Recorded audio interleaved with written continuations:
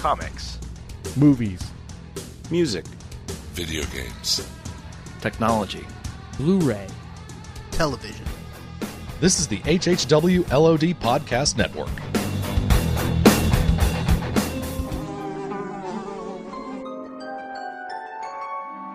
The world we know is gone.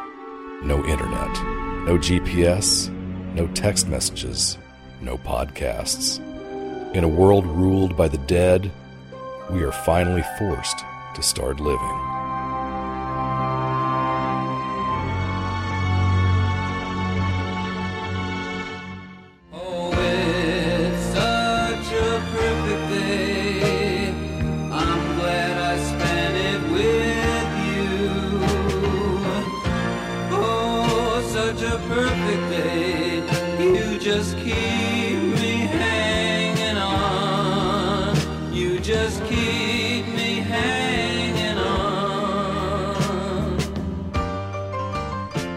You are listening to Fear the Walking Dead TV podcast. Hi, I'm Craig DeMonda. I'm joined tonight by Mr. Richard Chubtoad Sheldon. How are you, sir?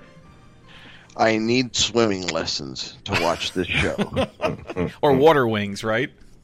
Oh yeah, yeah. Get some G.I. Joe water wings. And we have a first-time guest host, Daryl Taylor from the Taylor Network of Podcasts. We finally wrangled him to get him onto the Walking Dead TV podcast. Welcome, Daryl. Well, thank you for having me on. We are honored, sir. This is a great treat for our fans that listen to our show, our listeners, I should say. Daryl has a great network of podcasts. He talks a lot of things.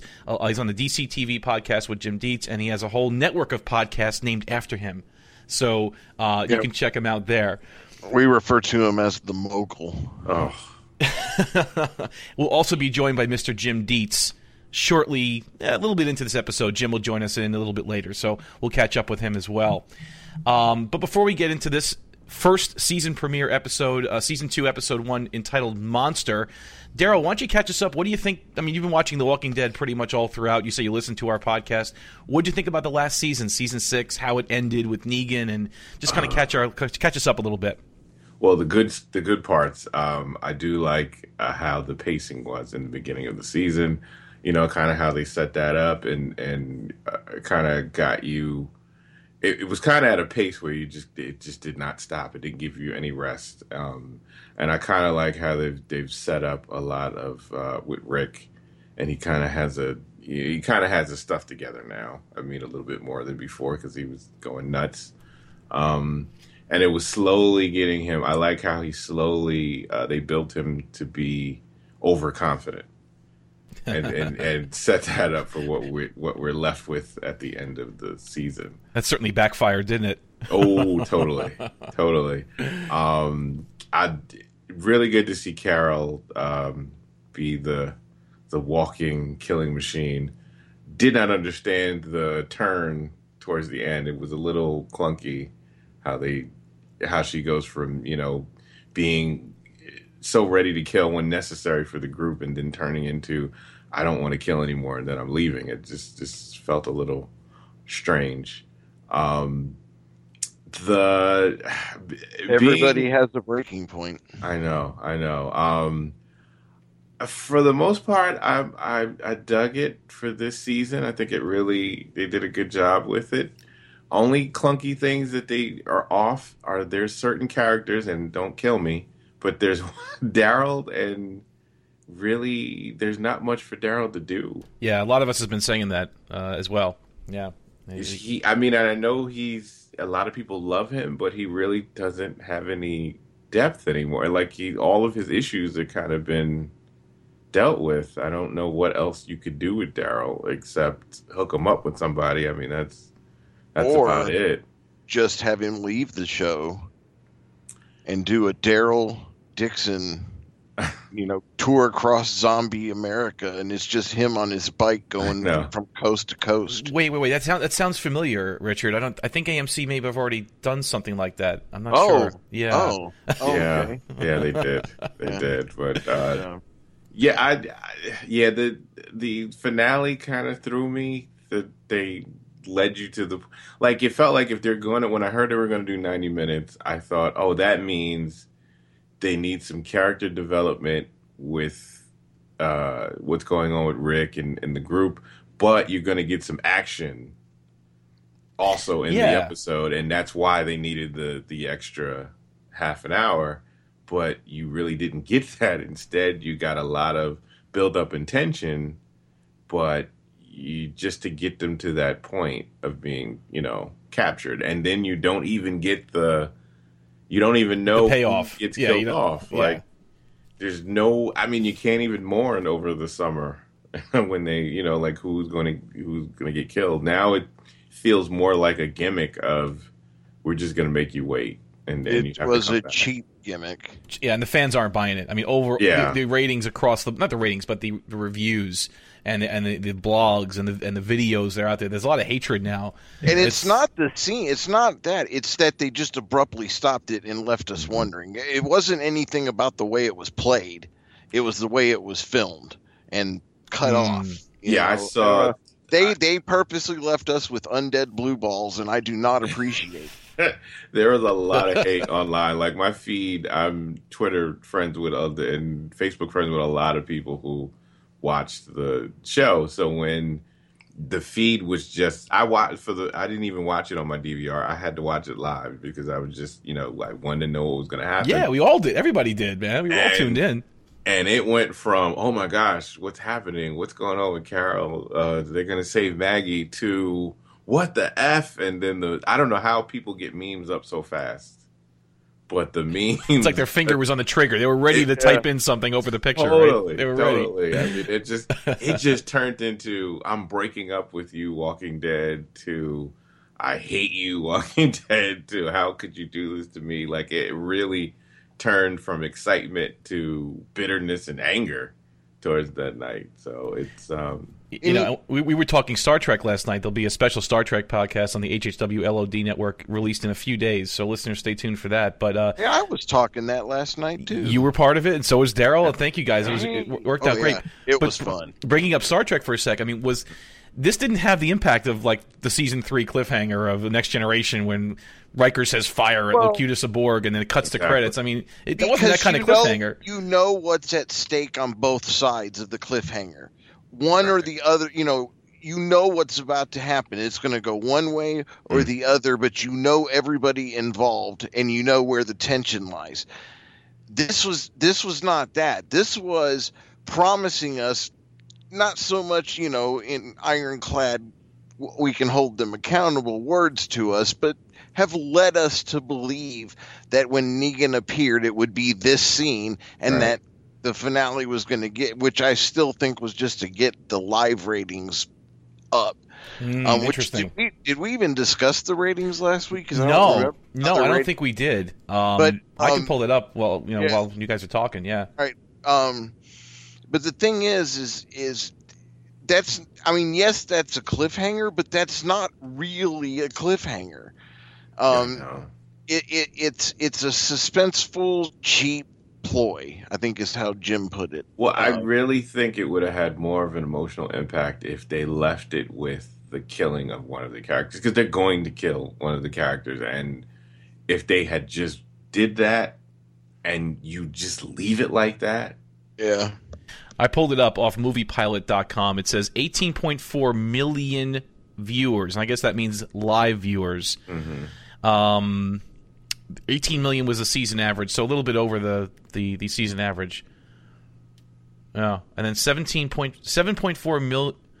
Wait a second, 7.4 million viewers for the finale Talking Dead. So just the Talking Dead had 7.4 million viewers. Right. It's huge.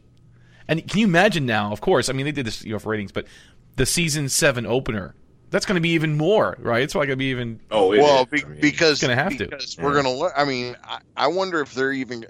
I wonder where they'll put the lead. If they're going to bury it into the episode, or I know for sure. I bet they're going to do Morgan and Carol. The fans are sour. You're right. I've seen that same thing, Daryl. Everyone's like, you know what? Episode's 1's going to be a whole Carol and Morgan episode. You're not even going to see what happens. Like they're already sour to the opening. Because that's what they do. I mean, they did this with. But if they're smart, they'll do a cold opening. They'll do the cold opening will be, previously on The Walking Dead, and then they go into, and it doesn't even cut, fade, nothing. He bashes the head in, and we see they who. Never do that though, because remember, You're right. Glenn, they never, when they end with something, even with Terminus, they never begin it with you knowing exactly what's going to happen. They're going to trick us a little bit. You're They're right. going to trick you. They'll do either it'll be like a little bit of a flashback, or they'll show you what someone else is doing. If we do not learn in that first episode, I mean, I know I will go back to the show, but there will be, if they don't let the audience know by the end of that first episode of season 7, they're going to lose a lot of viewers. I'm telling you, I bet you any kind of money it's going to be Morgan getting back to town and wondering where Rick and the group are, and the kingdom folks. Yeah. Yep. And they're gonna, everybody's gonna be worried. He's gonna be walking around. He's gonna be talking. Oh, please let us meet Ezekiel early on next season. I'm telling you, it's gonna happen. I'm telling you, they're gonna do it first. They're gonna hold you. I don't know if it's been discussed on this show before, so I won't say what, but I'm looking forward to his pet. We haven't discussed that. We haven't gotten into spoilers really, so I really don't know say what it is, but yeah.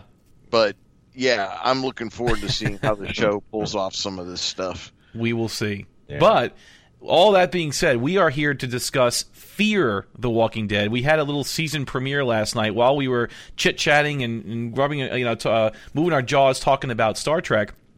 We had Fear the Walking Dead premiere, and it was the season opener. This episode was written by showrunner Dave Erickson and directed by Adam Davidson.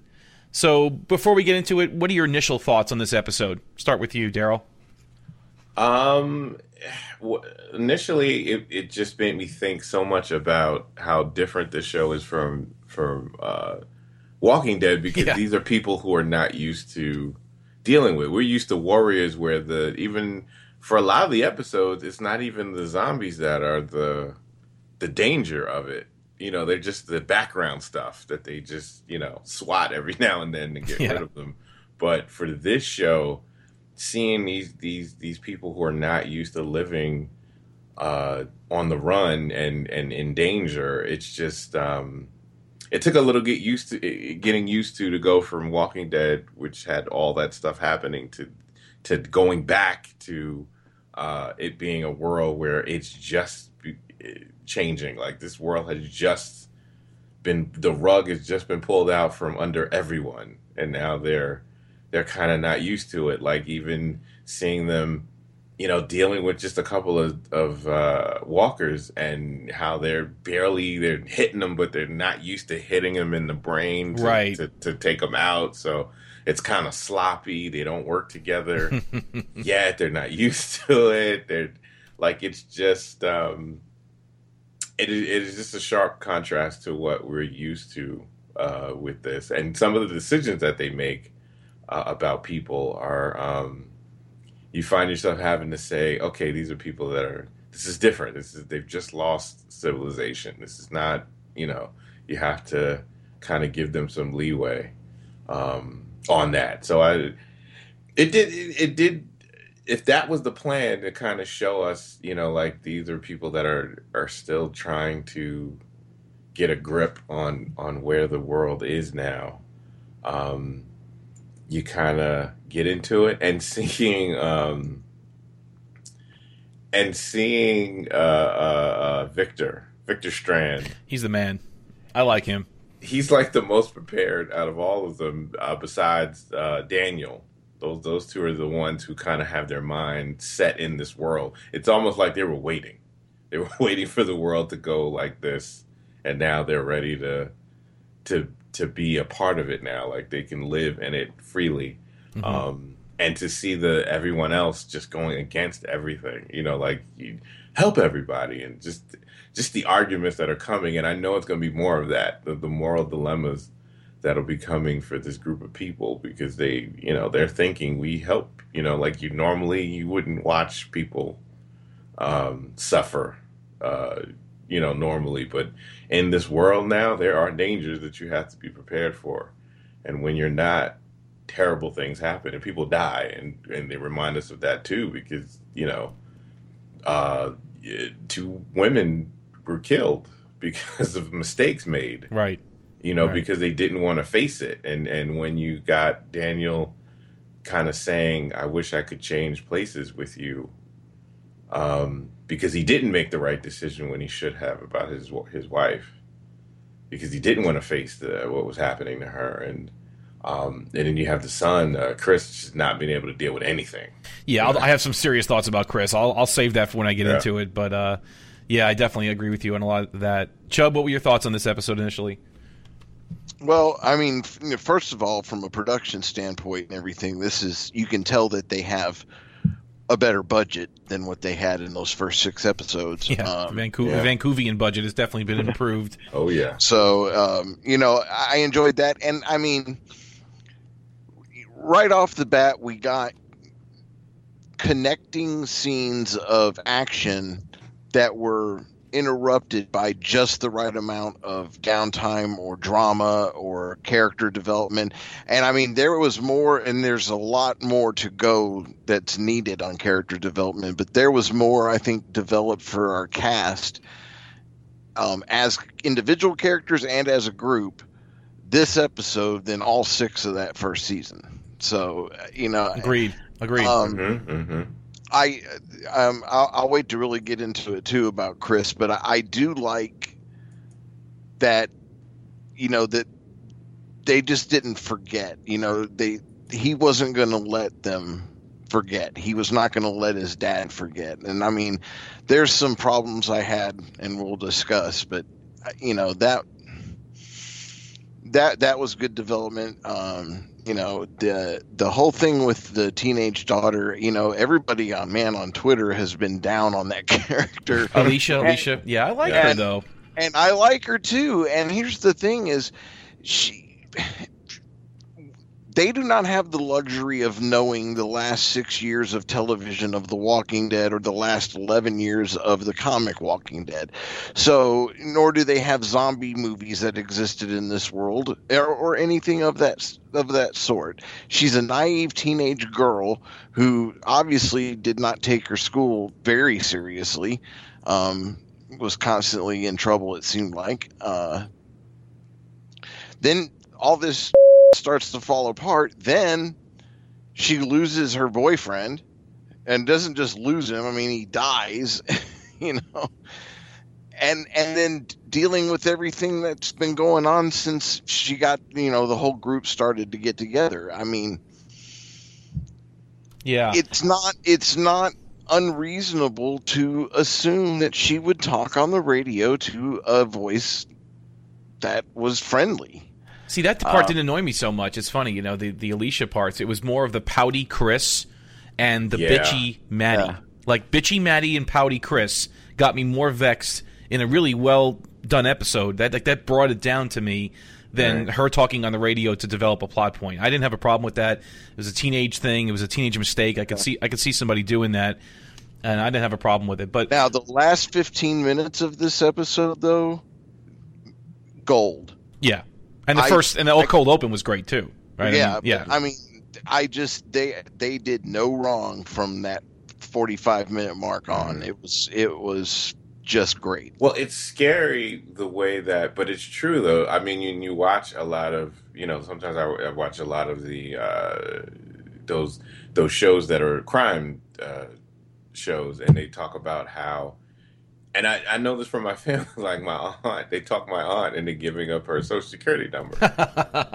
You Con man stuff. Get people to, like, you'd be surprised how you get people talking, how you can get them to reveal things slowly. I mean, just him acting like he was scared on the call, like, "Ooh, I don't want to tell you where I am," just because of the situation, to get her to forget because she's already guarded.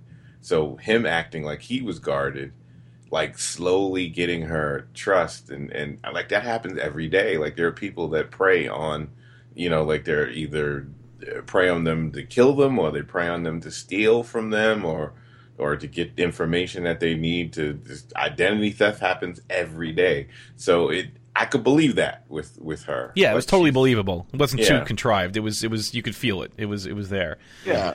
So let's just jump right into it. Let's just go into it, the quick synopsis of the episode, and then see where it takes us. The cold open, as I mentioned, we see it's at night. We're on the beach. Travis, Maddie, and Chris and dead Liza are on the beach, and then you see Strand, Nick, Alicia, Ophelia, Daniel are on a rubber dinghy heading towards the yacht, which we know is called Abigail. Strand starts the yacht. He sends Nick to go pick up the rest of the family in the dinghy, and you can see when you're in the bridge there, L.A. is just being burned, and he goes, "Well, that's unfortunate." Like he's like, right, he takes it really quickly. He takes it really well too. Like, okay, yeah, that's unfortunate. The whole city that I grew up in is just being destroyed, and that's the end of it. We see Walker start storming the beach, and Chris right away doesn't listen to his father when he says, "Just leave her. Let's go. We have to go." He says, "No, I'm not leaving her. You can't leave her." Travis, Chris, and Maddie are all attacked and almost eaten several times. And Maddie does a pretty good job, though, of clobbering a few of them and kind of saving Travis, actually, with a rock or some kind of thing she grabbed off the beach. And she did a pretty good job, though. I like that. We see Nick brings the dinghy back to the beach. Travis, of course, has to carry dead Liza, okay? It's you can see where their priorities are here. I mean, they should have left the corpse and just kept going. Yeah. But no. A walker approaches the back of the dinghy. The corpse takes the cannoli. Yeah, that should be a T-shirt, right? Leave the corpse, take the cannoli. Yeah. And then finally, as they're on the dinghy, a walker approaches the back of it, and Nick points the engine propeller right at its head and shreds the face off of it, which is pretty cool. Right. Great gag. And they talked about one of the people asked a question on Talking Dead, and they mentioned how that scene was put together, and it's so much work into such a few seconds. So awesome looking.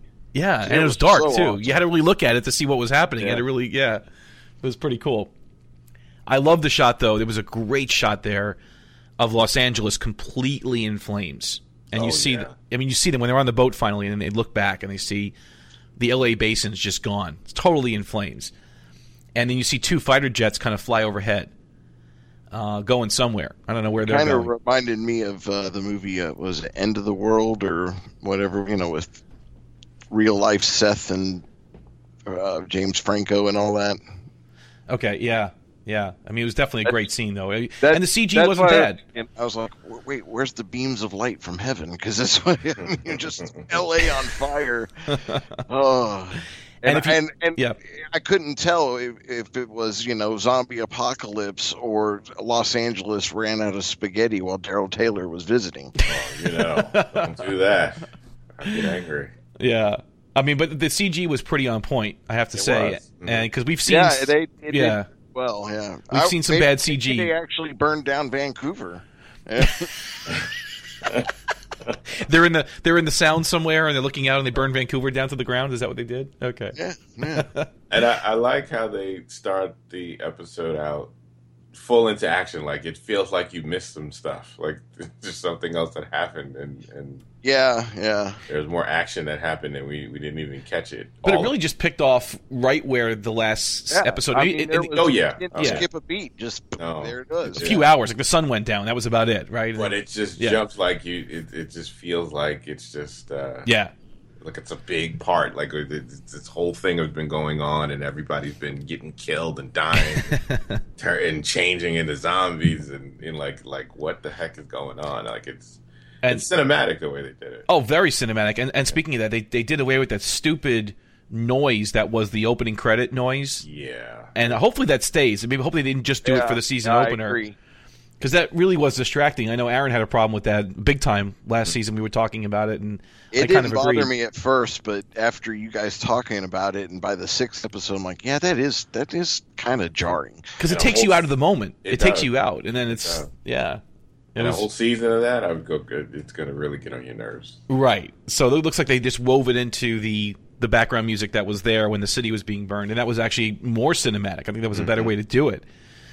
Well, we know the production and the crew and everybody listens to WDTV podcasts, so they probably heard what we had to say. I wouldn't be surprised if some of them do, though. You never know. I mean, It's quite possible. So thank you for listening if you did, producers.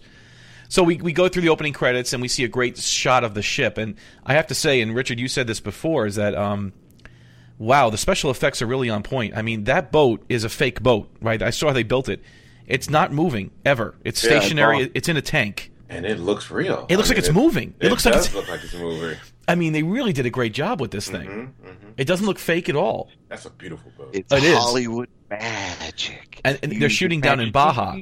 Yeah. Oh, yeah. Apparently, that's where they shot the Titanic. Inside that tank down there. Yeah, it's pretty cool. But Strand says that the range of the ship is approximately 3,000 miles. He adds a little snarky line to Daniel saying, yeah, I can go all the way to El Salvador. Like he was giving a little dig to Daniel there for some reason. But he adds what do you think he's hiding? You know he's hiding something. Strand?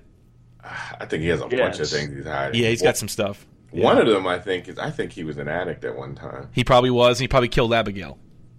Yeah. That's what I'm thinking. Yeah, I'm thinking he probably did too. He snuffed her somehow, and then that's the end of it. Yep. His penance is who he's talking to. Yep. So he adds that they can survive for quite some time. And this episode really is kind of choppy. I wouldn't say in a bad way, but they go from person to person, room to room. It kind of keeps moving, so I'm going to weave in and out. But they hear screams from the distance on the water. We then see a lifeboat kind of come aside of the ship, full of people screaming, Mayday, help us, help us. But so Maddie goes up there and says, you got to stop the boat. And Strand says something. He goes, that's funny. I've filled my mercy quota. He's like, yeah. He's not stopping that boat for anything. I don't blame him. Yeah. We see Travis tell Alicia to listen to the radio. He gives her the radio and says, listen on this thing. Make yourself useful. Listen for survivors. Get a track on where we should head. Travis then goes to the bridge and basically interfaces between Maddie and Strand and says, look, Maddie, he's right. We can't stop. We have to keep going. It's not safe. You don't know what can happen. And Maddie storms change. Out. Like, that's an early change from the first season. Yeah, he was so pacifist, wasn't he? He was so, yeah.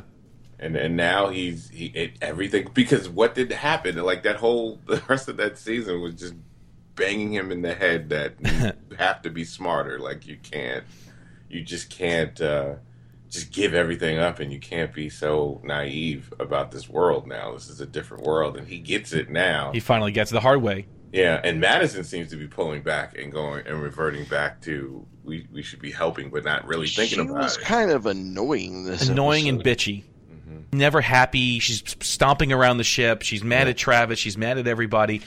And really, she's fiercest. A woman. Well, we don't want to say that. We don't want to be like that. No. We're not going to say that. It's just Send that your hate too. they can make this character stronger. I mean, they probably will, but this pouty routine just isn't working. I don't like that. She was ruthless when her son was in danger, and she told Salazar to go ahead and torture the soldier.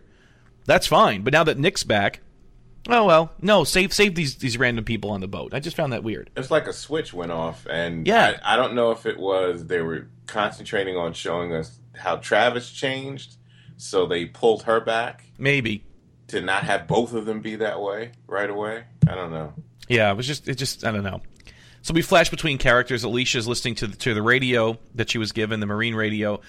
Nick goes to the bridge, and they start chatting with Strand. He has a good relationship with Strand, and these little conversations they have with him, I like that. It's a little. That's why I think Strand was an addict before, because he seems to just vibe and relate to him about that situation. Yeah, they had another good conversation later on in the episode about being fearless, and he goes, how many times did you think you were going to die? And he goes, every time I got high. He goes, well, then you're fearless then.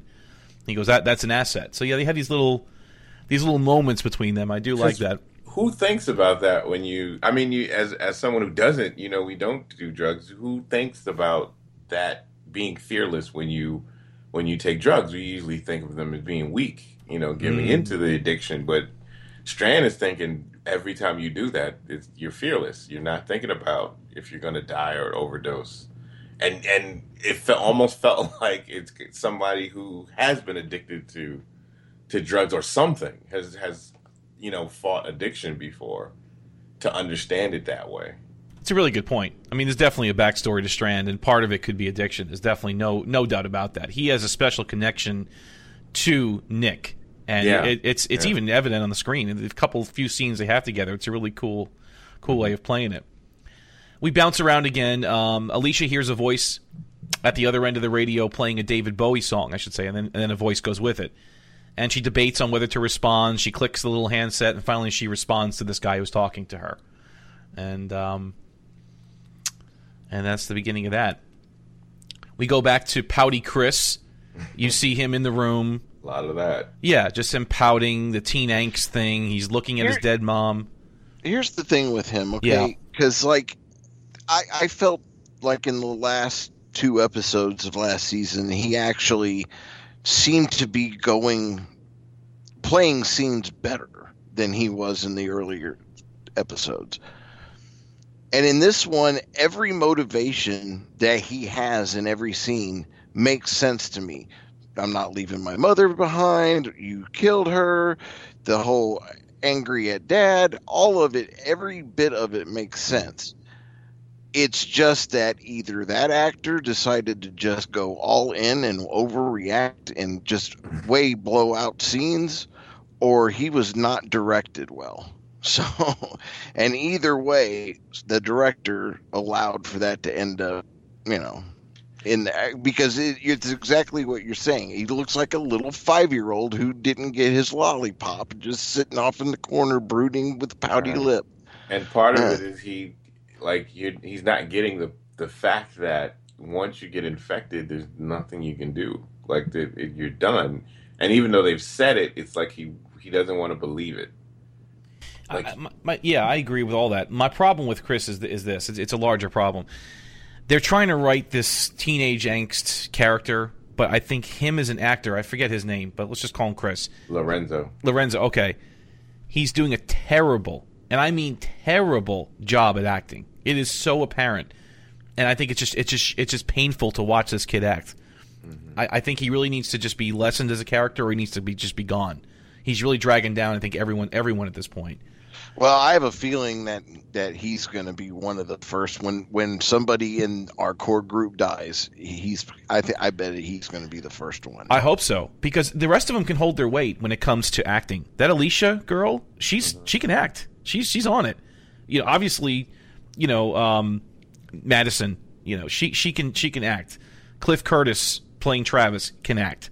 Strand obviously can act. All right, I mean these are actors. Ruben Blades can act. All right, so this Lorenzo kid is just not doing a good job. He's not cutting the mustard. Maybe he doesn't, or the way it was explained to him, and maybe he just doesn't have a handle on it yet. Because he really, it was only 6 episodes, if you really think about it. It wasn't really... Right, and it was either the last or the last 2 that I could see that somebody had been working with him. Somebody coached him a bit, gave him a clinic. Because he wasn't fantastic, but he definitely had a passable and decent performance the father issues that he has. I know they want to probably deal with that early on in this season with him. Eventually, he'll probably reconcile with his father, but right now they want to have that type of conflict between him and his father, and it's more than just his what he did by shooting his mom. It's probably a whole thing of, you left us to go with this other family. So all of that, I don't think, maybe he wasn't kind of showed the way on how do you take all of that, because you're still you're living on a boat with the family that you're, whether he did that or not, you're in your head, when you really think about it, this is the family your father left you for. That's what you're thinking. You left your mother, you left her for this family, and now we're stuck together. See, the concept makes sense. Everything you're saying sounds better than what I'm seeing on the screen. Yeah, it's just the point of how is he going to portray that to us? And maybe I think he needs more dialogue to get with that. I think it hurts him trying to do it with his face, because that's what we're trying to get. He's trying to portray it with the eyes and he don't have the chops to do language. it. He doesn't have the acting chops to do it. No, yeah, I don't think he does. And they need to. I think instead he needs some more dialogue to kind of get that out to his father instead of trying to play it like he's been playing it right now. yeah. Well, and I'll tell you this: more than likely, when him and his father do reconcile, I'm calling it now. That will be the episode that Chris dies in. So he'll finally have some reconciliation. He'll have some redemption, whatever you want to call it. And then that's when he gets it. Okay. Well, yeah, either that or it'll look like they're about to have reconciliation. Something happens, they don't, and he gets killed. And then That's kind of his conflict right now. I mean, Yeah. if you take that away, Yeah. what's next? Yeah. So getting back to it, Alicia still chit-chatting with the radio voice. And actually another scene where Maddie finds Strand on the bridge talking to himself. Right. Pretty cool little scene there. And he says it's a characteristic of the gifted. And Maddie says, no, it's a characteristic of the crazy. He was even speaking a little Spanish, too. Did you hear that? Yeah. Yeah. It's pretty cool. Another little flash scene. Nick has a run-in on the stairs with Ophelia, wants to change her bandage. Woohoo! You got a little something with the eye contact with them. There was something there, yeah. Yeah. yeah, oh, they're playing a game. There's a little bit of cat and mouse. Yeah. Yeah, so a little bit before that, Chris goes to the back of the boat and starts to fish with Daniel. I thought that was a pretty cool scene with those two, actually, just chit-chatting a bit. And fishing for the eel. Which this is leading up to one of my least favorite scenes in the episode. Okay. Well, right. So later on, after Maddie goes to the bridge, Alicia, we still see her chit-chatting with Jack, the radio voice. Maddie has a little chat with Daniel on the back of the boat and trying to feel him out about Strand. Mm-hmm. And again, he's like we basically see that Daniel doesn't really know about Strand. He's observing him. He doesn't exactly trust him. He's keeping his eye on him. Right. Yeah. Travis gives a eulogy for Liza's burial at sea. We go to that. That's actually after the next commercial. Chris, and I'm really starting to hate this kid's face. I really do. He just grabs the body and flips it overboard after Travis is done talking in a very angry way. Again, that teen I don't angst. get that. The teen angst is one thing, but you risked your life and others' lives by dragging her lifeless corpse into the ocean with you, and then because you can't leave her behind, and then your goodbye, your funeral, your send-off to her, you get pissy like a little toddler and flip the table over, I could see. I don't know when did I turn into the apologist for this guy, this kid. But you could tell, like, it's hard when there are children involved in it. No, I get it. I mean, I understand. It's just no. I'm just saying you're wrong for feeling the way you are. But I'm just saying, I think I kind of see they're trying to do something. It might not. It's not coming off yet in this episode. Yeah. But they're trying to. Chris is angry at so many things. But we need dialogue. Like, are you mad? You think it's your fault that your mother got infected? Right. Like, is there, because he's saying sorry, but I want to know, like, I wish he had said a little bit more to let us know that what's his thinking. Like, is he angry? Are you feeling sorry that you caused this? And then you're angry about it. And then, and that what made you be impulsive? Because he seems to not know what to do with himself. Like, he's, going here, going there. He's angry about this. He's sad about that. Like, it's just, but we're getting nothing because he has no one he talks to except for the little dialogue with Daniel. And I think I wish they had said a little bit more than what they said.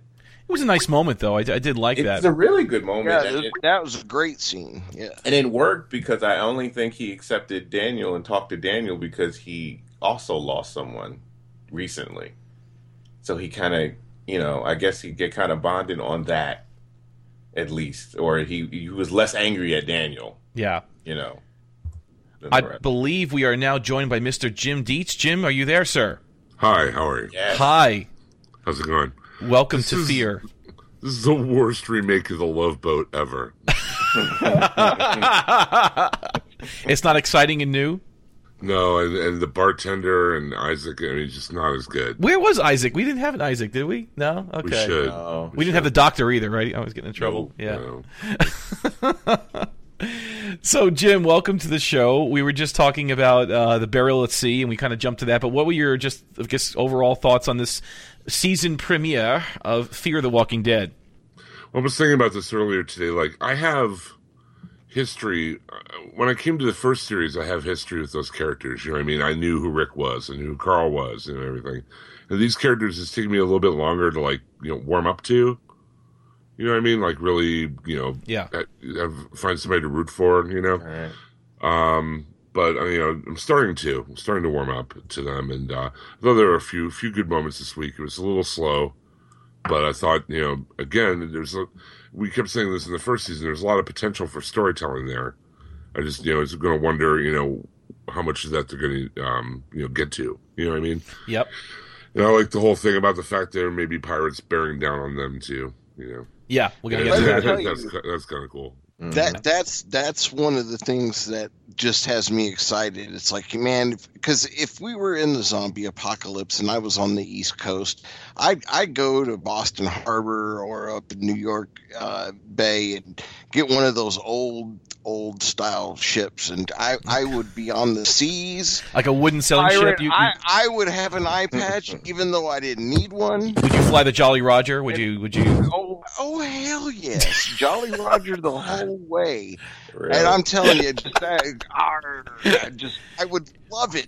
You'd have like walkers roped to the bow of the ship, just tied there and snarling at oncoming ships.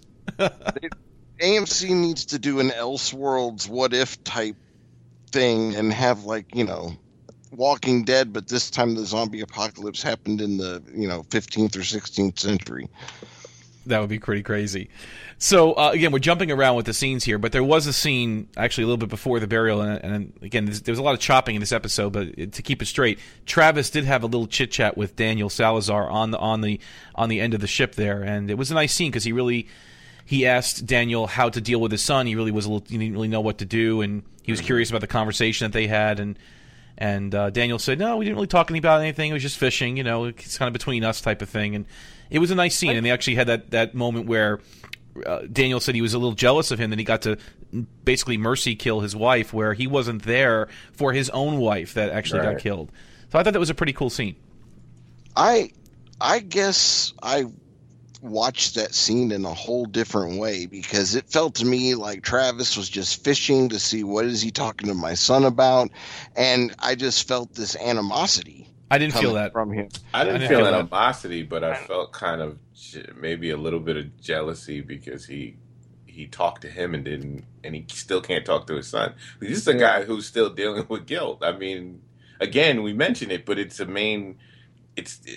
all these seeds of knowing that this guy, whatever happened between him and his mother, they're not together anymore, and the next person he went to after this is on this boat. And that's the other woman. And so it's still there. Like you can tell, the actor that plays Travis did a better job of it. You can tell that he's dealing with a lot of guilt, because that's why he's so passive with him. Yeah, absolutely. I thought I took it a little different way. I took it was more about like Daniel was the grandfather, or he was the elder, and Travis was looking to him for almost fathering advice. Like, I don't know how to connect with my teenage son. Right. It was most him looking up to him as an elder. I didn't feel jealousy or animosity, maybe a little bit of frustration, like you said, that he couldn't connect with his own son himself. But I felt it was more of him looking up to Daniel.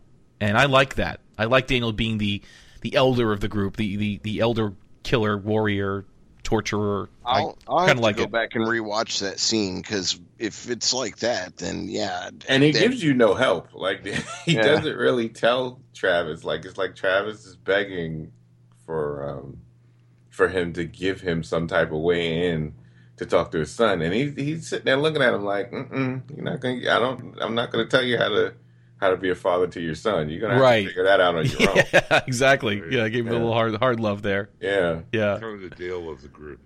Kinda. I hope not. He better not go. I like him a lot. No, but not like in an old lady way, but more like the group elder, whatever. Maybe more like Herschel. Okay. Yeah, a little bit more. I think Herschel is a better example from the TV show. I mean, Right. Agreed. Yeah. So after the burial at sea, just flipping ahead again, Travis does follow Chris back to his stateroom, and they do argue, and Chris finally emotes something. He does have some lines. He is angry, and you can see he's angry. Yeah. And ultimately, Chris punches Travis in the face. Sure does. Yeah. So, powerful scene. I thought that was pretty good. I guess you're right. He's better when he's talking than when he's not talking. Chris, that is. Yeah, we need more dialogue. You need more dialogue to flesh him out. So we go back to a kind of the common room there. Strand finds out that Alicia was using the radio, and he's none too pleased. And he says, let me explain the rules of the boat. Love that part. Rule number 1, it's my boat. Yeah. Rule number 2, it is my boat. And rule number 3, it's my goddamn boat. It's right. That was a good scene. I did enjoy it. But he's totally right, because she's like talking to that Jack guy or whatever, and you know that is a fishy story. The guy. What bothers me a lot about it is that Madison was so, and we brought it up earlier, Madison was so proactive, and she thought things through, and I don't know why she didn't think to herself, we have to be careful who we communicate with, because there are going to be people that are going to come to try to take it because they're desperate. Especially after all they've just been through with them, their neighborhood being shut down by the military and all that other crap they went through, and the daughter getting shot and everything by their military boyfriend. It's like she got amnesia and forgot all of that. I would think, if anything, she'd be even more paranoid after that experience, let alone, trying to, I don't know. Why are you not watching your children? Well, that's what it is. These weren't sanctioned conversations. Alicia was, if you saw her, she was like between the beds in one scene, and she was laying down somewhere else. She was kind of hiding this little chit-chatting she was doing with Jack. I don't think anyone realized she was doing this until she admitted it. Because Travis just told her, just do it to get her out of his hair and not be staring at those people that they weren't going to help. Right, that's true. It was on a whim. He didn't even think about it. He was just like, I need her to not see this because I know we're not going to stop. But you can't just... You don't have that many people, that many kids that you could just forget what's going on. You gotta check. Like, if anything, one of the most important things that you would need... I don't think you need to be a military guy to understand it. You gotta have the radio has to be most important besides the fuel and and food. Right. So to leave that with the daughter who's never been in this situation before. And she's on it just like it's chit chatting, like it's a group chat or something. Not only that, as soon as she hears David Bowie, she's like, "Oh wow!" Yeah, it's like you aren't. Hey, I got mesmerized by Bowie. It's a great song, dude. Don't get me wrong. I'm not taking anything away from that whole album. I'm just saying, I'm not telling a stranger where to come find me. Exactly. Yeah, and then Nick has a conversation with Strand on the bridge, and Strand's like, "Look, man, I got a little hot there. I need some sleep. I'm a little tired." And but he also says something interesting. He goes, "Look, I don't care if these people contribute, but they better not compromise my situation here." Exactly. And that was also very smart. Like, this Strand is a smart dude. Well, he doesn't get to afford that boat and everything by being dumb. That's very true. And it makes me think he's done many illegal things before. Yeah, exactly. I can't wait to see his backstory. But this is the scene we talked about earlier where Strand calls Nick fearless. And then that's an asset in this dangerous world, which we discussed a few minutes ago. So, but Nicholas also got a little perturbed because Nick got perturbed because Strand called him Nicholas, and he doesn't like that. He goes, "That's what my father used to call me," and there was some sore point there. He didn't like that very much. No, he kind of gave him a look of, "Oh, you don't like your father either." Yep, he's finding out more. And they talk a little bit about that on Talking Dead, and that there's going to be more revealed about Nick's father. Yeah, there's got to be something too deep with that. Yeah, we know he's deceased. We know that. That's pretty much all we know about him. We don't know anything else about him at this point. So we cut to another scene where bitchy Maddie tries to console pouty Chris. She admits to remembering the first time she hit her father. So now we're getting a little peek into her backstory a bit. There was some hints about her having a little bit of a rough childhood or a rough upbringing. A wild child. Yeah, so She said she was 13 and she hit her father and it didn't end well. That's the only clue we got from that conversation. I totally get the vibe of why she's so why she's so forgiving of her son, because she was that much of a pain in the behind. Right. When back then, you can kind of get that. I don't know what her addiction is besides alcohol. I don't know what her. Well, alcohol was never admitted. We surmised alcohol. Like we speculated that last season. Like she had to have something on her back at one time, and we thought maybe it was like alcohol. Yeah, but because she hides it. Like the signs of being addicted to it is if you have to hide somewhere to do it, which she did. She was hiding in the garage every time she took a drink. Oh yeah, you're right about that. That gives off that gives, even if it's a food thing where you overeat, when you start hiding that you overeat, then you know that it's getting to the point where there's a problem. You mean this little drawer of Kit Kats I have next to my computer here? That's kind of hiding it. You go into the bathroom and close the. Oh, okay, gotcha. Yeah. I was going to say, this is an audio medium. You didn't really have to say that. We would never have known. But now that we know there's a drawer full of Kit Kats there, we're on our way over. Give me a break. That's it. Give me a break. Break me up piece of that Kit Kat. The Walking Dead TV podcast now sponsored by Kit Kat and Mars Candies. Well, getting back to this, we actually do end up at dinner on Fear the Walking Dead. We were in the dinner scene. Kit Kat bars? No, they're actually eating eel. Okay. Oh yeah, the one that Daniel. Delicious. Yes, and they're drinking booze. And if you notice, they muted the audio here, which I'm kind of glad they did. I was getting tired of listening to them talk anyway. They brought the audio down and just had the music surface. We see a hooded Chris enter the room, and then suddenly he disappears from the room, and we hear a splash. So we know at that point that he jumped off the back of the boat. Nick jumps in after him. All right. And Chris just says, "What are you doing, man? I just wanted to swim." So let's stop right here for a sec. Did you guys think he really wanted to go for a swim? Was he trying to off himself? Well, I was trying to figure out, was the boat moving or not? I think at this point it was stopped because eating. Because if it was moving, I was certain that he was full of it and he was trying to, end it. It would have to be at least. Oh, I'm sorry. If it was stopped, I can buy he just went for a swim. You wanted to cool off, I think it was to piss his father off. I think it was for the attention. Well, I'm sure that was part of it. Yeah. I think that was a main part of it. It's like I'm mad at you, leave me alone, but I need you to pay attention to me. Like it's a very teenager thing to do. Very immature. Mm-hmm. Like it's a very immature thing. It's like either talk it out. You don't want to talk it out, but you want the attention anyway. You want him to keep trying to talk to you so you can rebuff him again because you're angry with him. And it seemed like that's what he was doing. He was like, I'm just going for a swim. Like it was almost, it was almost like he was angry that that he was the one that came out instead of it being his father. Oh, I see what you're saying. Okay, he wanted Travis to come after him. Okay. Yeah, he wanted Travis to come out, and it bothered him. Yeah. I think it annoyed him because he kind of answered in such a... And he's not mad at him. He's not mad at him, but he just answered in such an angry way. I think it was because his father was still just standing there. Yeah. It wasn't him. Yeah. So we have a cutscene again after Nick goes in the water. Alicia apologizes to her radio boyfriend Jack and says that, look, we can't help you.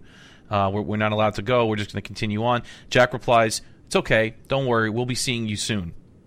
And as soon as we see that, we cut to the bridge, and Strand is up there staring at the radar screen, and it starts going crazy like another vessel is approaching the yacht.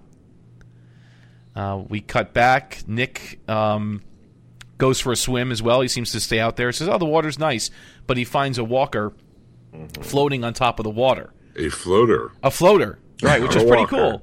Yeah. Actually, it is kind of cool. I mean, it's like a dead body just floating, but still moving a bit. It was pretty interesting. And then he also notices a capsized, bullet-ridden boat with walkers floating off kind of in the distance there.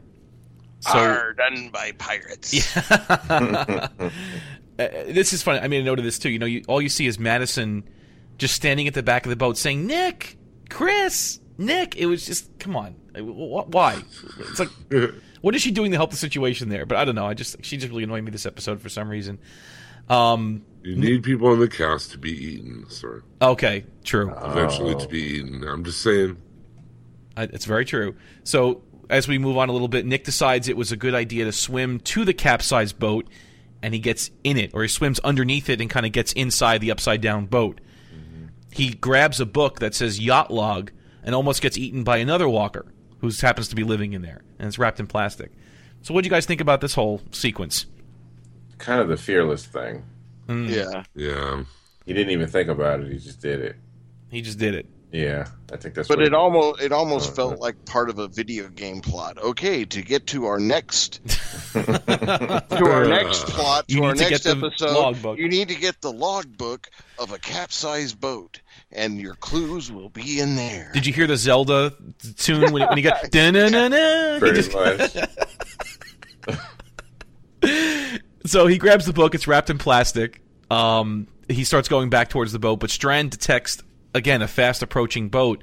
He tells Maddie, look, it's doing 25 knots. This thing's going to be here pronto. It's probably the people that shot up this other boat on the side of us. Yeah, that build-up is coming. Like, you just slowly, the music is just, Yeah, it's ramping up and getting there. Up. So he tells Maddie his boat can only do 20 knots, which means that if they're going to outrun these guys, they're going to have to get a head start on them, and they have to get moving soon. So they ended up getting all the people back in the boat, finally off of the dinghy, and the dinghy kind of gets rehooked up to the yacht, and that pretty much ends this episode. But I'm a little disappointed. I don't know if you guys didn't notice, but there was no resolution to the Flight 462. Oh, I noticed. None. Oh, I noticed. Oh, I I know, noticed Aaron, for sure. Aaron might not be here, but I totally noticed. Yeah, well, Aaron it. and I have been in contact today quite a bit about this. Let's just say that, okay? And I had to go back to the season 6 finale of The Walking Dead and find that spot. And I wrote down exactly what the announcer said. He goes, "Learn the fate of Flight 462 in Fear the Walking Dead." Period. Yep. Season premiere next Sunday night at 9 p.m. There are 2 sentences. It's 2 sentences. So Those bastards. So there was no resolution to Flight 462. We have no idea where it is. It probably crashed by now. We just don't know where. We don't know who Negan killed. We don't know what happened to the airplane. We're not sure, Tell what us something. capsized and attacked that boat. Stop teasing us, Walking Dead. I know. And I said this to Aaron. I said, Aaron, this is another Glenn in the Dumpster situation. I mean, here we go. They're gonna stretch this out for another 4 or 5 episodes, and we'll finally forget about it, and they'll bring back the fate of Flight 462. They love the torture. They do. So that brings an end to this week's episode. Let's do a quick word from our sponsor, and then we'll jump into our Toby ratings. Jim, could you talk about our sponsor today? Sure. Our sponsor this week and every week on the Walking Dead TV podcast is DCBService.com. And if you are looking for not only for graphic novels and comic books and those kind of things, but also your pop culture merchandise like your action figures, your cool T-shirts and hoodies, your board games, all kinds of stuff, anything you can find basically in the previews catalog, you can get it at DCB Service at a deep discount, 30, 40, sometimes 50, 60% off on some things. And not only do you get a great price, a lot of times even cheaper than Amazon or some of the bigger sites, you also get really good service. I mean, if anything goes wrong with your order, they're right there on the spot to either replace or refund. They're really good people to work with. They have all kinds of great stuff that you can order that is Walking Dead related, not only the comics, but also the novelizations, the Governor series of novels, all about the rise of the Governor. They also just recently came out with a Walking Dead adult coloring book. I guess the coloring book thing is really hot right now for adults. It takes the original Charlie Adler and Tony Moore art and turned it into a oversized coloring book, which I thought was cool. You need something to do at work, right? I mean, it's perfect. Yeah, well, I mean, if you only have a few crayons too, it's perfect. Yeah. I mean, if you have like red and purple and green, I think you'd be good. But all kinds of great merchandise and memorabilia, pop culture stuff.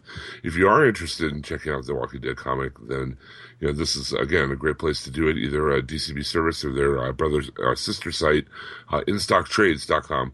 You can get the Walking Dead in single reprint issues, in 6-issue trade paperbacks, in compendium compendiums of 48 issues, which are the ones I have, are hardcover editions that are a little fancier and nicer if you want to, have them to refer to as you watch a show.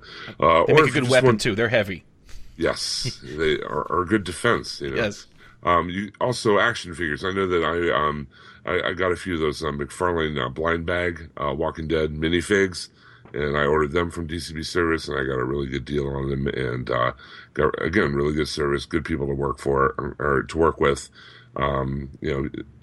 These days, you can go to a giant, monolithic corporation for all your business or whatever, or you can deal with people who actually care about the outcome and will help you if something goes wrong, and will be there for you, week after week, and who offer great prices along with their good service, and that's what DCB Service is all about. So, DCBService.com. Yeah, so if you are a fan of Image Comics, DCB Service starting last week is the sole print subscription provider for Image Comics now. Really? Yeah. Wow. Pretty sweet. Yeah, they just had their big Image Expo not too long ago, didn't they? Mm-hmm. Yep. Image are by the way, for those not in the know, Image are the publishers of the Walking Dead comic, among others. So yeah, DCB Service, they're great people and great service, great prices. What more do you want? And they make the show possible. So and we thank them for their continued support. Yes, absolutely. All right, so let's get on to our Toby ratings for this episode. Let's start with you, Mr. Richard. Well, I think it's so much better than last season, and I think that I think Daryl or Jim mentioned it. Just the seeds planted all over the place.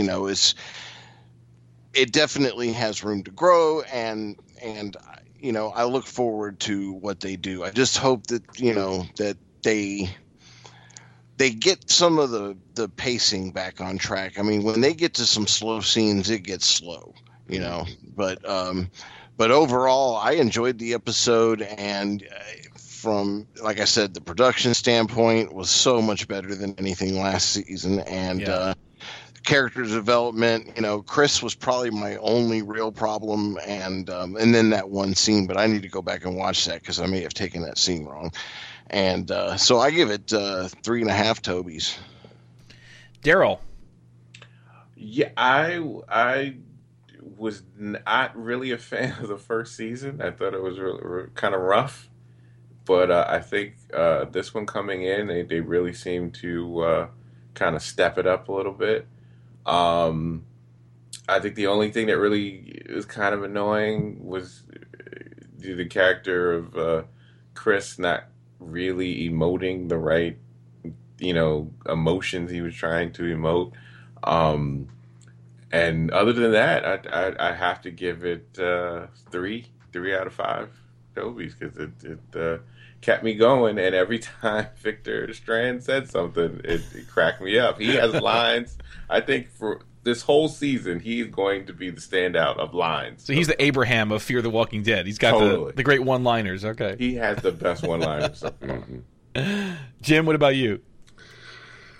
I'm going to go right down the middle with this for the 3.5. I like some of the characters a lot. Salazar I like a lot. Like Daryl said, Mr. Strand I like a lot, But some of the main characters who are closer to the center of the story, I really am still kind of cold on. So I wasn't the biggest fan of the first season either, and this season I thought was a little more, instead of seeing the characters react to everything, I was actually able to see them act, against and off of one another. So it was a different kind of dynamic than what we saw in the first season with them, constantly dealing with the apocalypse popping up all around them, So definitely some pacing issues that I think need to be worked on. Definitely some. I understand pouty teenagers and stuff totally, but I thought it was a bit much with Chris and stuff. I understand what they're going for here. They're trying to bring some dynamics that we haven't seen in The Walking Dead to this kind of thing, and I totally get that, and I respect that and everything, but some of it's working better than others, parts of it. So I'll give it a 3.5. I'm going to give it a 3.25. I know you guys don't like the quarters, but I tend to go that way. It would have been better except for, I think, Kim Dickens' performance, or at least not her performance, I shouldn't say that. what she was given to work with this episode was not great. I don't like seeing her just stomping around and looking angry at everybody and just saying the wrong things. It just didn't feel good watching that. It didn't feel good watching Chris this episode at all. He dragged it down a lot. His acting chops are not there. So this episode, I think, on paper would have been, if we just read it, probably would have been like a 4 or 4.25. But now seeing it acted out and seeing it actually put together, I think the acting performance brought it down. So for me, it was a 3.25. I also happen to have, as I said, I was in contact with Aaron today a little bit. He did submit his Toby rating as well, and I'll read that. He goes, hey guys, I won't be around tonight, but I have some thoughts that you can share. I'm giving Monster, the name of this week's episode, 3.5 out of 5 busters. By default, the show is better than it started last year, just for having more going on and already establishing the characters. It's still far from perfect, though. I still can't stand the younger supporting characters, aside from Nick, Old Man Clothes, who is growing on me. I do remain a fan of Strand, just based on how straightforward he is, regardless of his boat dickishness. So it's porch dick, now it's boat dick, truck dick. But it's his boat. It's his boat. That's right. I also have to wonder why Daniel and Travis are so against him. Is going to San Diego the worst plan? Do they have better ideas? Regardless, we'll just have to wait and see what happens when what I assume are pirates come next week to give our Abigail group trouble. And he goes, lastly, Flight 462 results. I guess we're still being teased until next week. # bring back Tobias. Yes. And if San Diego makes perfect sense. They're going to Comic-Con. Is that what maybe they'll arrive right in time for Comic-Con. They'll have Abigail parked out there on the harbor. A replica. They'll be there 5 days early and get in line for Hall H. For Hall exactly, they can get there. Yeah. So I was thinking, since they're on the Abigail, can we call them the Appetizers? Oh, you mean the people living on the Abigail? Yeah, the people on the Abigail. They may be if things keep up like this. Yeah, the Appetizers. Appetizers, I like that. I'm going to put that out there. But who cares what we think about this week's episode? We have a great Facebook page. It's facebook.com. Type in the Walking Dead TV podcast. It's a group. You just hit join. We have 772 members. We're growing big time. We have 13 new members just in the last few days. And every week we ask that they put in their Toby ratings for Fear the Walking Dead or Buster ratings for The Walking Dead. And I want to thank Aaron for actually posting the thread. All of us were busy talking Star Trek last night, and we forgot to post the Toby rating thread. So I want to thank Aaron for jumping on that for us. And so Jim, why don't you take it away? What did our listeners have to say about this week's episode?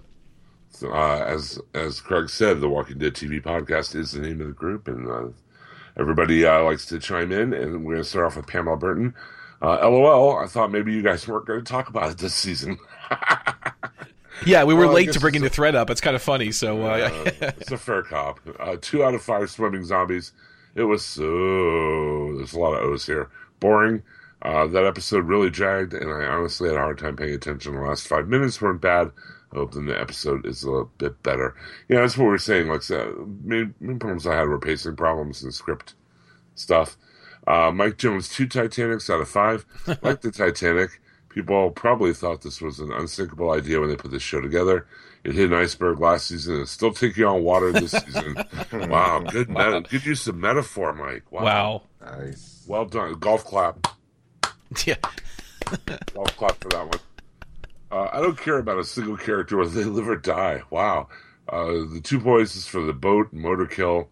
I doubt I'll keep watching beyond another episode. Wow. It's hard coming off The Walking Dead, though, and then going right into this. It really is. Yeah, nobody. You get used to that groove, and then you get this new thing, and it's a little different, and people. It's good. They should have from the beginning. They should have put Preacher in between. Watching this, you're probably right. Kind of cleanse our palate, and then go into this. This is tough. Coming off of Negan and that build up, and then go. Yeah, this is rough. Yeah. Mary Turkpeckia, 3 Abigails out of 5. I didn't think it was too bad considering it's Fear the Walking Dead. Whoa. I like the original shows. There are characters I like. Ribbon Blattis, for one. Me too. And there are characters, Whiny Chris, who I hope die a painful death. I'm curious enough to watch more, at least till Game of Thrones starts up. That's a good point. Richard Chopper Charrington 2.5. Was the season premiere budget blown in the first 5 minutes out of 5? Has Negan got seafaring saviors on the West Coast? LOL. Who is on the mystery ship approaching? I rewatched pirates. I watched the first season again and enjoyed it more the second time around, so I had high hopes for this season. Disappointed with the first episode, but hopefully it will improve as it goes on. Elisa Gonzalez just says, meh. Meh. It didn't even warrant a Toby rating at that point, huh? Just meh. Oh, Alyssa always has such good reactions to stuff. Meh. I'm giving that a like. Terry Bernard, I watched half of it and was so bored I deleted it from the DVR and canceled future recordings. Ouch. Ooh, come on, Terry. Come on. It's still The Walking Dead. Come on, you got to watch it. Come on. David Bew III, 3.33 R pirates out of 5 boatsters. While I like cliffhangers, the cliffhanger to happen was a little too overly blatant and repeatedly foreshadowed. Did like the LA explosion, but why didn't the boat stay at a steady pace? Growing up boating, I never saw this much slow down, speed up ever. Actually looking forward to the backstories mentioned on TD. Mary Turk chimed in on that one. I like the dynamic between Strand and Nick. Yeah. Curious to see more of that. Yeah, that was a good scene. Big time. Tammy Heisley, 1.5. I can't even think of a clever rating. That's how uninspired I was. Wow. But I'm happy you guys are back to podcast about it, though. Looking forward to listening. Thanks, Tammy. Well, thank you. Harold Turk, 1.5 out of 5. Can we please have a zombified Jaws sink the boat? Wow, that would be pretty cool. That would be pretty cool. Other than Strand and possibly Ruben Blades, I want everyone to die. Yeah, so they can maybe you could have like Zombie Quinn out there. Zombie Quinn. Like half a body, right? It'll just be like just half walking eaten. around this half-sunken boat with a zombie shark on it. That'd be great. Giving his soliloquy and zombie talk. I want everyone to die so they can get a new and interesting cast. Wow. That's tough. I mean, yeah. Society collapsed a week ago, and there are already pirates on the open seas. And as Mary Cherpecki says, they're going to need a bigger boat. Yes. Michael Santana, 3 express burials at sea out of 5. It is so painful to see these characters doing dumb things, despite the fact that it's supposed to be for the beginning of the ZA. Zombie Apocalypse. Gotcha. Oh, hi. Yeah, we're just chilling on this world-class yacht full of Dom Perignon and bad choices. You want to come over? We'll give you coordinates on the radio. Come nice. on. All right. Nice, Michael. Nice. Danielle Thompson, 1 would rather watch Flight 462 out of 5. Wow. So boring. That's pretty rough, only man. because of that's only because of our rock solid coverage of that Flight 462. Why did Nick risk his life for the yacht log? Should this be called The Swimming Dead? Not sure if I will watch next week. Wow.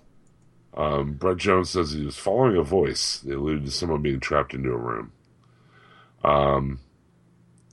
Mike Jones, the only reason to watch this nonsense is to get new podcasts. Well, Mike, then, okay.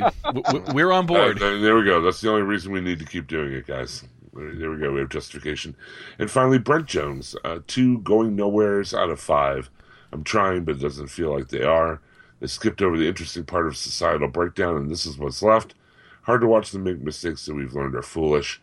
Why anyone would take that boat for a ride, it's not an interesting story to watch. And if you would like to chime in on The Walking Dead and bring out your brickbats like everyone else did on the Facebook group, then by all means join us, The Walking Dead TV podcast.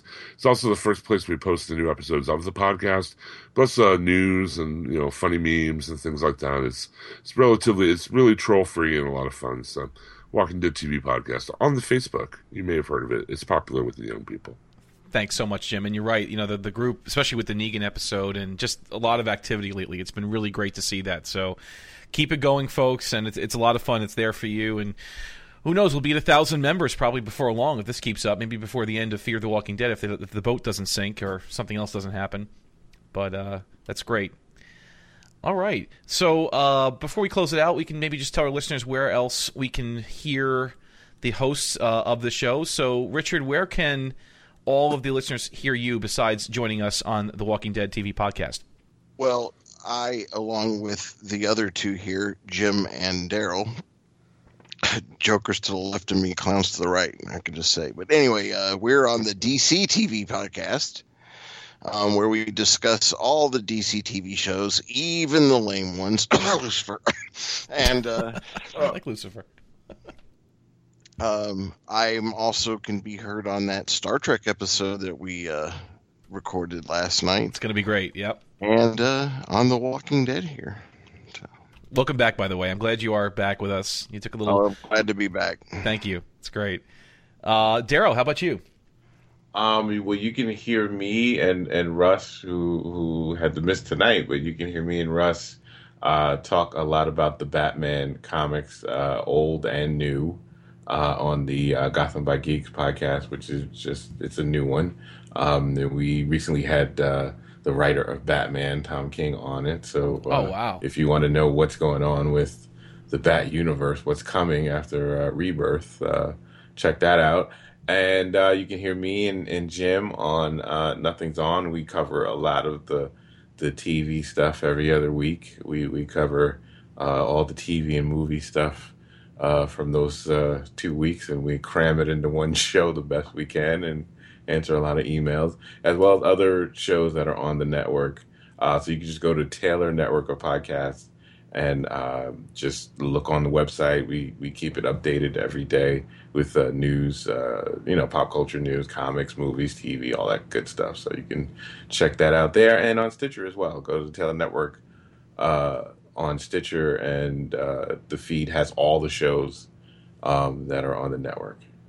It's soon to be known as the Taylor Kingdom of podcasts. It's no longer a network. It's evolved to a kingdom now. Oh, yeah. Only if I had that boat. Someday an empire. That's great. Well, Daryl, thank you so much for joining us, and don't be a stranger to the Walking Dead TV podcast. It was great having you on, and I know you've been listening for a while, and it's going to be a fun ride. Let's put it that way. Jim, how about you? Nope, they already covered everything I'm on. See you later. Good night. I have to wrap it up. Okay. If you want to hear my other podcasts, I am the host of the Auto Chat Show. It is a fun review, new car reviews, as well as cars and pop culture. So if you're into cars, or if you just want to hear me and my co-host Teddy have some fun talking about cars out there, check us out, autochatshow.com, facebook.com/autochatshow, and like the page. I am also hosting a special series of Star Trek podcasts, which we alluded to a little bit. All three of the hosts on this show, plus Russell, was on last night, so it was really a great show. And we're going to be doing about a series of 6 or 7 of them leading up to the 50th anniversary of Star Trek. You can listen to that at hhwlod.com, or if you like, on your iTunes, just go on the master feed, the HHWLOD master feed, and just subscribe to that one. You can see pretty much all of the HHW LOD shows, I should say all of them, and these specials that we'll do on occasion, like we did the Star Wars specials a few months ago leading up to the Star Wars movie. So should be a lot of fun, and tune in for that. I'm looking forward to taking that to the next level. Until there's no more room in hell and the dead walk the earth, remember 3 things. Strand always says it's his boat, it is his boat, and it's his goddamn boat. Take care, folks. Whose boat is it again? Take care. We're expecting you and love, life's sweetest reward. Let it flow. It floats back to you.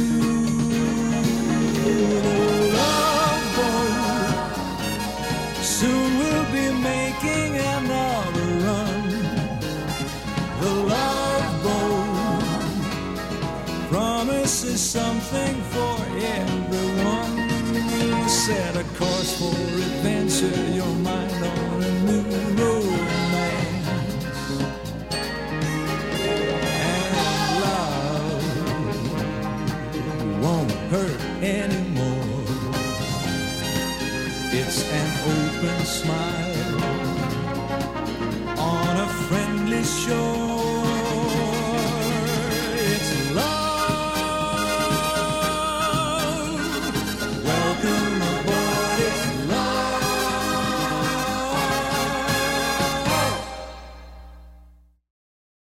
Have you had the green tea Kit Kats yet? No, are they good?